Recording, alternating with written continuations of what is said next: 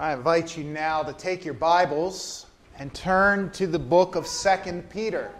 We've been in this book of 2 Peter for a few weeks now. We want to turn now to 2 Peter chapter 2. 2 Peter chapter 2, verses 1 through 3. As you're turning there, just tell you a brief story quickly. This quarter I've been having the privilege of facilitating a class for our Presbytery Seminary program, and this class happens to be on what is called the General Epistles, which covers the book of Hebrews, 1st and 2nd Peter, Revelation, the book of James, these great books. And we were talking about 2 Peter just this week, and we were talking about why it is that 2 Peter is so neglected in the Christian tradition. You might remember my first week here, I said R.C. Sproul, I think, called 2 Peter the neglected stepson of the New Testament. There's not a lot of resources available. You don't hear a lot of sermons through 2 Peter. And one of the students said something that I thought was pretty profound. He said, I think 2 Peter is not preached on very much today because we don't believe, really, that there are false teachers anymore. And that false teaching is a problem the church faces. And I just thought that was so true. It reminds me of a song from the Reformed hip-hop artist Shai Linne. There is such a thing as Reformed hip-hop. And he has a song called False Teachers, which is great, by the way. You should listen to it. In that song, he names false teachers by name so that we would know who not to listen to and be deceived. But he says, in that song, he says, basically, in today's church, the only heresy is saying that there is heresy. And I think that that's very reflective of where the church is at. But we want to study all of God's Word. We want to know it. And it is a shame, as we read through 2 Peter, it is a shame to see how neglected this book is because it is so relevant to the people of God today. 2 Peter chapter 2, starting in verse 1. The Apostle Peter, under the inspiration of the Holy Spirit, says this: "But false prophets also arose among the people, just as there will be false teachers among you, who will secretly bring in destructive heresies, even denying the master who bought them, bringing upon themselves swift destruction. And many will follow their sensuality, and because of them the way of truth will be blasphemed. And in their greed they will exploit you with false words. Their condemnation from long ago is not idle, and their destruction is not asleep." This is the word of God for the people of God this morning. Now, it's been a few weeks since we were last in 2 Peter. We left off several weeks ago at the end of chapter 1, where Peter begins to engage directly with the false teachers who were presently in the church and who would arise within the church. And in that portion of 2 Peter chapter 1, we began to see Peter do something in his engaging with the false teachers. He began to defend, the theological word is offer up an apologetic. He began to offer up an apologetic on one particular doctrine, the doctrine of the bodily return of Jesus Christ at the end of the age to judge the living and the dead. Where we left off last time was Peter's apologetic for the second coming. The false teachers, it seems, in Peter's day who were infiltrating this church that he was writing to were questioning. But they were not just questioning. You know, it's one thing to question teachings. It's one thing to question doctrines. They were not just questioning the doctrine of the second coming. They were flat out teaching against the idea of the second coming. So Peter has to defend it. Now the question is, why did they do that? Out of all the Christian doctrines that we hold dear, why would the second coming of Jesus come under attack from these false teachers? Well, we understand the answer to that question when we remember who these false teachers were. They were, most likely, an early incarnation of what we call the Gnostic heretics. As I said 2 weeks ago, you may be familiar with the Gnostics. Several years back, when the book and the movie The Da Vinci Code came out, the driving philosophy or worldview behind that movie, that book, was Gnosticism. Much of the Da Vinci Code was focused around Gnostic writings, such as the Gospel of Thomas, which is commonly called a Gnostic gospel. And the claim from the Da Vinci Code was that at the Council of Nicaea in 325 AD, which is where we begin to get the Nicene Creed, which we use in our church as our confession of faith around Advent season. At the Council of Nicaea in 325, Emperor Constantine basically held a book burning ceremony where all these books, like the Gospel of Thomas, were thrown onto a big fire so that they would be lost forever to history. And this way, Constantine and the other church leaders who were there at the church council could push and promote the version of the Bible that we have today. And they could do away with any accounts which would call into question the legitimacy of, in particular, the 4 gospel accounts of the life and ministry of Jesus Christ. Call into question Matthew, Mark, Luke, and John. It was all a big conspiracy theory, you see. And I remember at that time, beloved, I was working in a Christian bookstore. It was quite amazing to me to see how many Christians were confused and worried and scared, didn't know how to handle the claims of the Da Vinci Code, didn't know how to handle the sudden reemergence of Gnosticism. And they were coming in and they're like, there are all these books, supposedly the Bible, that we don't know about, and now they're lost to us, and what do we do about this? I have to say that was a turning point in my own life, because through that experience, I began to realize how important things like studying church history actually was.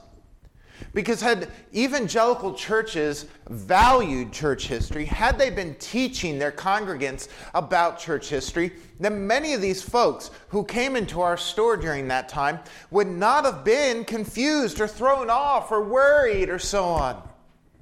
Because the reality is, the claims that books like the Da Vinci Code make are claims that Christians, since the time of the apostles, have dealt with.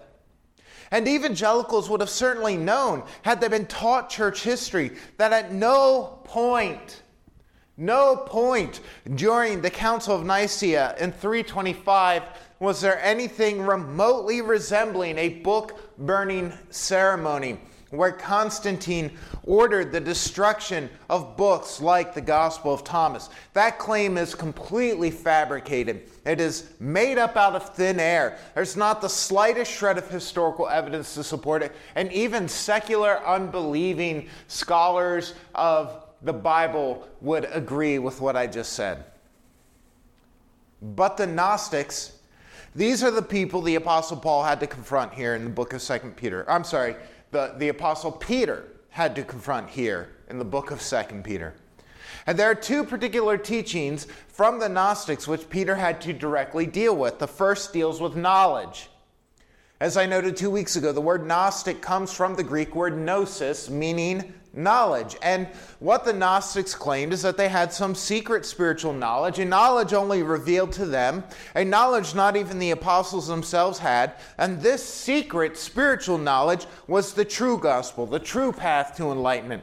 And not only was it the true path to being united to God, but it was actually the true secret path to becoming divine, becoming gods ourselves. This secret knowledge was the true path to eternal divine life. That's why Peter uses the word know or knowledge so much in chapter 1 of 2 Peter. I went through chapter 1 this week of 2 Peter. I counted how often Peter uses words which are related to or based upon the Greek word gnosis. 7 times in just 21 verses, Peter uses some derivative of the Greek word gnosis.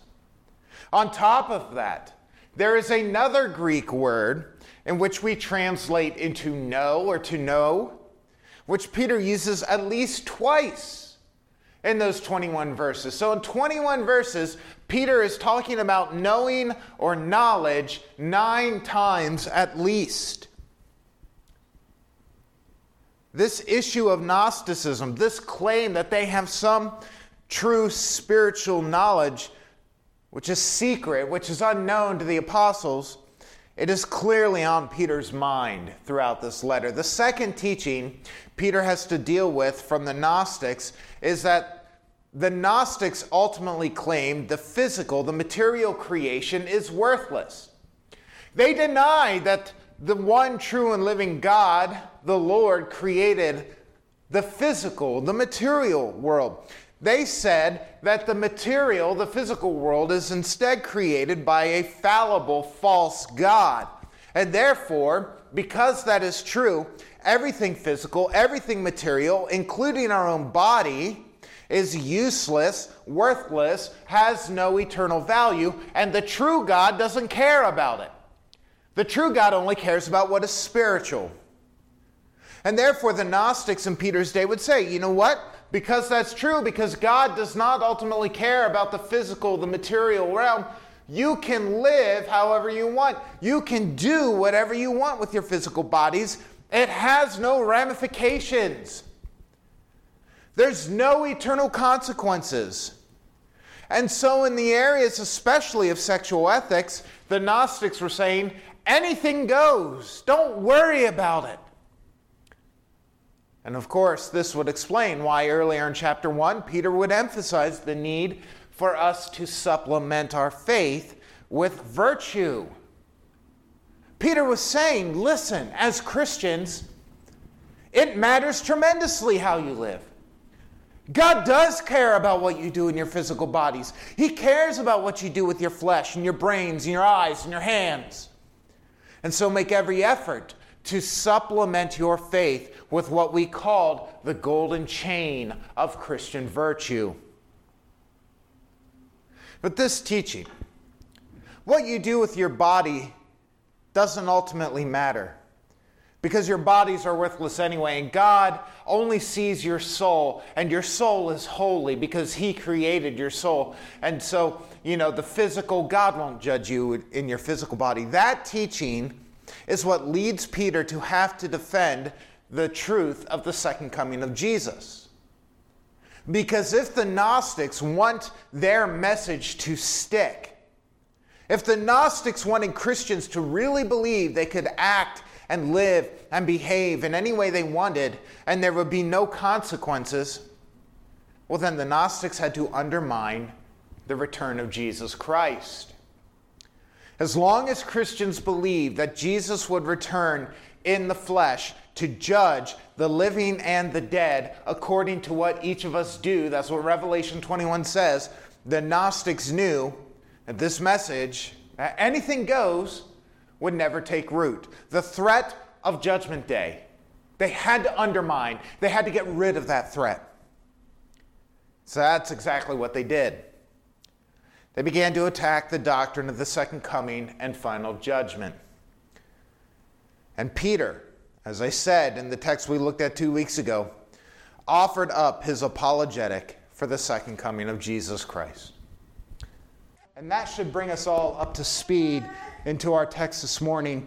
3 short verses for us to consider, and really only 4 points that come from those verses. The first thing we need to see is that there is a shift in Peter's tone. The last time, as I said, Peter was defending the doctrine of the second coming. This time, Peter now is no longer playing defense. He is on the attack. He's going to now openly begin attacking these false teachers. It's no longer a game of apologetics. It is now a direct attack against them. And this attack begins right away in verse 1 of chapter 2 when he says, false prophets also arose among the people, just as there will be false teachers amongst you. Now, 2 weeks ago, our text ended with Peter defending the second coming from the pages of the Old Testament. And in that defense, he said that the Old Testament was the prophetic word. And he talked about how the prophets who wrote the Old Testament were carried along by the Holy Spirit. He was defending the divine origins of the Scriptures. Now, Peter says, and he reminds us that in those Old Testament days, not only were there true prophets, who were carried along by the Holy Spirit, who had the authority to speak for God himself, there were also false prophets who arose amongst the people of Israel. And Peter is saying to his audience here in chapter 2, verse 1, church, you need to be aware. There are going to be, and there are already, false teachers in your midst, just as there were false prophets in the midst of ancient Israel. What Peter does here is he makes a direct connection between the false prophets of Israel and false teachers in the church today. And he's saying, hey, you know what? You want to claim to have a secret knowledge from God? You want to claim to have special insight, better teaching than the apostles? You want to undermine the authority of the apostles of Jesus Christ? Well, guess what? It is the apostles who are standing in the tradition of the true prophets of Israel, and it is you, the false teachers, who are standing in the tradition of the false prophets of Israel. That is your legacy. That is your heritage. That's how Peter begins this attack. And it might be helpful for us, beloved, if we understood just a little bit about the false prophets of Israel so as to understand what Peter's doing here. As you read the Old Testament, there are generally three characteristics that all false prophets of Israel have in common. First, they claim to speak with divine authority, but actually had no authority at all. Now, that's certainly what the Gnostics were doing, right? They were claiming they had authority from God. They had the true spiritual knowledge, not the apostles, but ultimately they had no authority, no right to speak on behalf of God. That's the first thing. False prophets in Israel claimed to have authority when they had none. Secondly, the message of the false prophet in Israel was usually one of peace and security instead of repentance and the forthcoming of God's judgment if Israel does not repent. So their message was always, it's okay.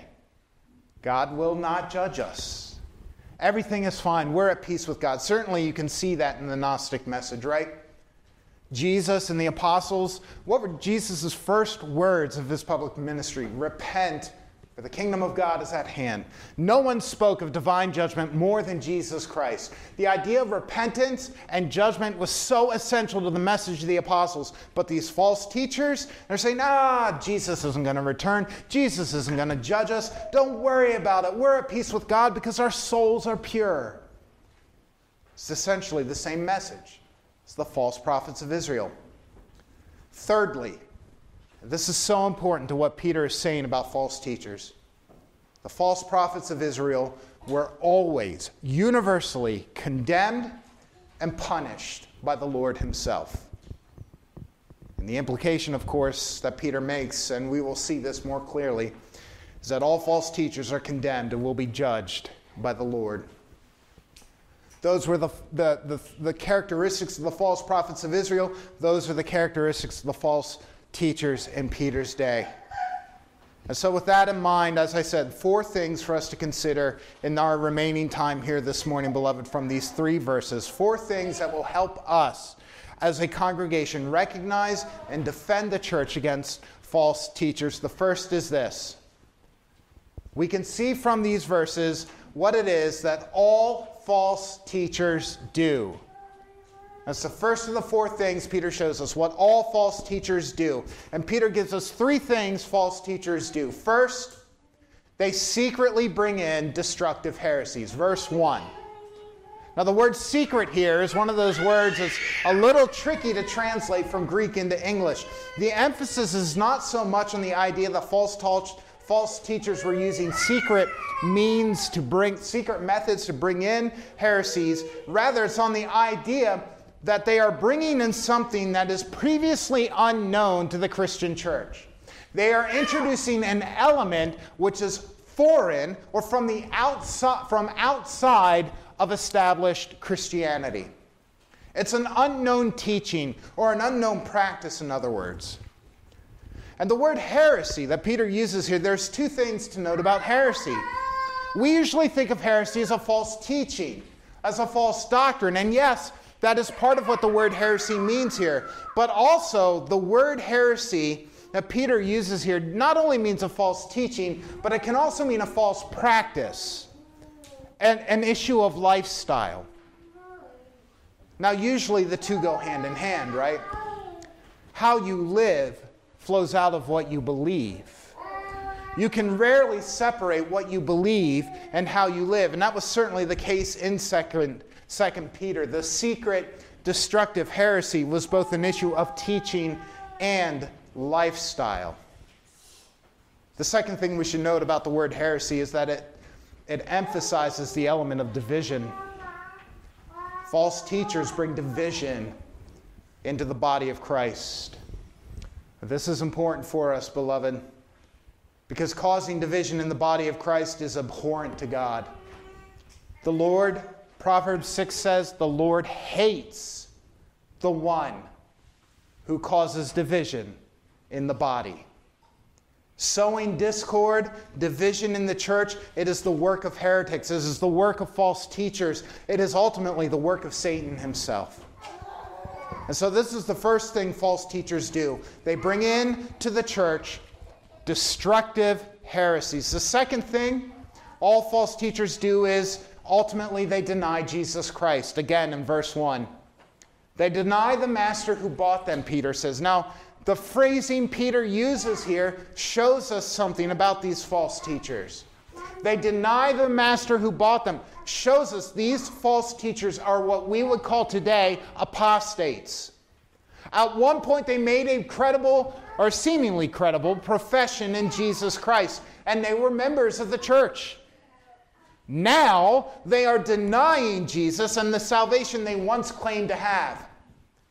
And that is usually how false teachers worm their way into the local church, beloved. They begin by talking, by acting, by professing to be Christians. Slowly over time, they start to bring in those outside, unknown elements. You know, maybe they start to say things that just don't seem quite right on the surface. Maybe you're in a Bible study. Someone says something and you think, what? That seems to be outside the boundaries of what we know to be Christian orthodoxy or good Christian doctrine. And maybe at first you brush it off and you think, well, that person, surely they must have misspoke. We know this person. He's a dear brother. We love him. He had to misspeak. And over time, the misspeaking happens more and more. And pretty soon, these people are teaching and proclaiming things which are, as we will see in just a little bit, leading many away from Jesus Christ. The third thing all false teachers do is they exploit the sheep. Verse 3, in their greed, they will exploit you with false words. False teachers, beloved, they want something from you. They want your money, as we see with the false teachers in the prosperity gospel movement. They want your recognition. They want your honor. They want your respect. They want, as we see with cult leaders, your undivided, undying devotion. They, out of greed, are always seeking ways to exploit the sheep of Jesus Christ for their own personal gain. They exploit. And so this is the first thing we see from this text. We see what all false teachers do. They bring in destructive heresies. They ultimately deny Jesus Christ, and they exploit the sheep. The second thing this passage teaches us is it shows us the results of false teaching, false teachers. And we should say, beloved, the results of false teachers in the midst of the Church of Jesus Christ, the results are absolutely devastating to the souls of people. I say that because in this text, Peter declares there are two results of false teachers and their heresies. First, verse 2, many will follow their sensuality. In other words, many people will follow their indulgences of the flesh that the false teachers will promote. Again, in the case of the Gnostics, Peter's concern is that many in the church will buy into the idea that they can live however they want with no eternal consequences, no threat of judgment. In our modern context, I would say this. Consider how many professing evangelicals have likewise followed the sensuality of false teachers. How many now in so-called evangelicalism do not believe that the Bible condemns things like homosexuality? How many do not believe within evangelicalism that sexual intimacy should be reserved only for the marriage bed and so on? But it's not just the theological liberal shift within evangelicalism that we see this. Consider, too, how many Christians have taught and believed that, hey, you know what? As long as you make a decision for Jesus, as long as you say the sinner's prayer, as long as you ask Jesus into your heart, you're good to go. You're saved. It doesn't matter how you live. Well, beloved, that too is a destructive heresy, which leads to people following sensuality. We see this in so many ways today, beloved. Those who claim to be Christians, those who claim to be sheep of Jesus Christ, being led astray by the sensuality of false teachers. And ultimately, it leads to the second result of false teachers in the church. Peter says that because many follow sensuality, the way of truth will ultimately be blasphemed. What does that mean, beloved? Other than the sheep will be led away from the shepherd. And ultimately, they will blaspheme Jesus Christ, who is, in his own words, the way and the truth. The result of false teachers is that the gospel itself is ultimately rejected. Jesus Christ is blasphemed. And as I said, this is devastating to people's souls. And to compound how devastating all of this is, the third thing for us to see from these 3 short verses is this. Peter tells us what will ultimately happen to false teachers. But understand, not just what will happen to false teachers. The implication is, beloved, what will also happen to those who follow them. We see from the end of verse 1 and the second half of verse 3 that what will happen is swift destruction. That is, judgment and eternal condemnation. Just like with the false prophets of Israel, the Lord God will indeed bring judgment upon false teachers. And yes, understand this. Just as the Lord did not spare those Israelites who followed the false prophets in the days of the Old Testament, the Lord will not spare those who follow false teachers in the church today. Your ignorance will not be an excuse, in other words. You can't say to God, oh, I was deceived. Have mercy on me. If you blaspheme Christ, if you deny Christ and deny the gospel, you will be judged along with the false teachers who led you astray. So let me say it again, beloved. The result of false teachers in the church, the results are utterly devastating to the souls of the people. It leads to the eternal condemnation of human beings. This is why we have to be diligent.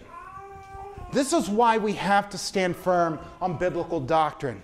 This is why we must be committed to the Word of God unapologetically. We must know it, we have to live it, we have to breathe it, we have to eat it. This is why we as a church have to always be on guard, always be ready to root out false teachers, always be ready to stamp out anything which would cause division in the church. Always be pursuing the true peace and the true purity of the bride of Christ. It is not about theological nitpicking.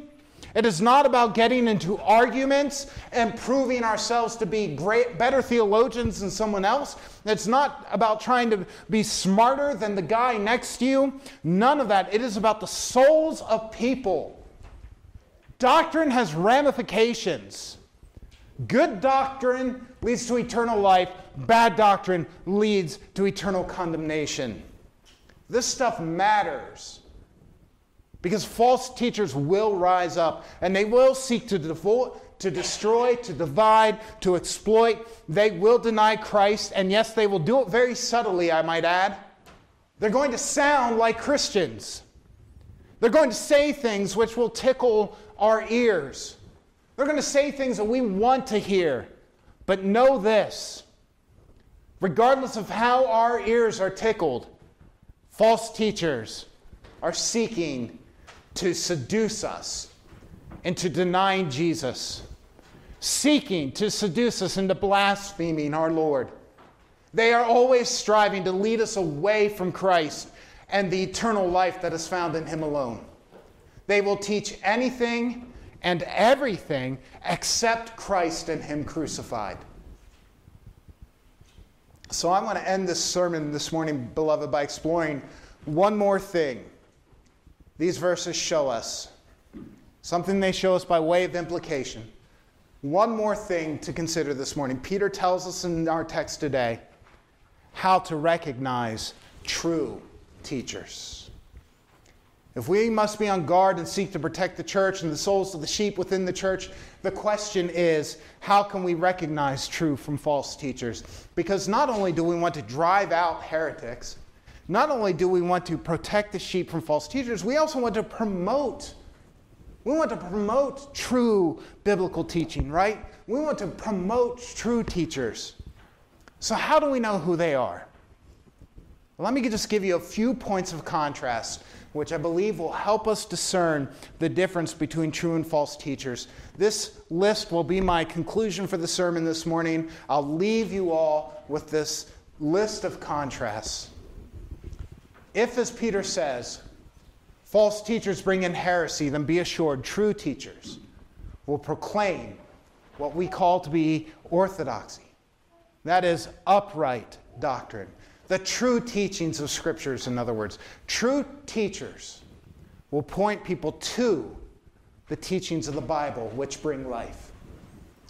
If, as Peter says, false teachers promote sensuality, then be assured that true teachers will promote both in their words and the way they live. They will promote the way of virtue, which includes, by the way, displaying before you humility and repentance. If, as Peter says, false teachers blaspheme the way of truth, be assured true teachers will make known to you Jesus Christ, the way of truth. They will make known to you the true gospel. If, as Peter says, false teachers will seek to exploit you, then be assured a true teacher will seek your spiritual good. Even at the cost of their own reputation, even at the cost of their own good, even if you don't want to hear what it is that they are telling you, a true teacher will tell it to you for your own spiritual good. True teachers, in other words, will always be seeking what is best for your souls. If, as Peter says, false teachers lead you to judgment, then, beloved, be assured of this.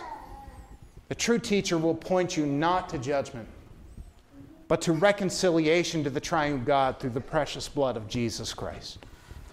True teachers will warn you of judgment. They will warn you and tell you of your need to repent. They will point you towards the path of everlasting life that is yours through faith alone in Jesus Christ alone.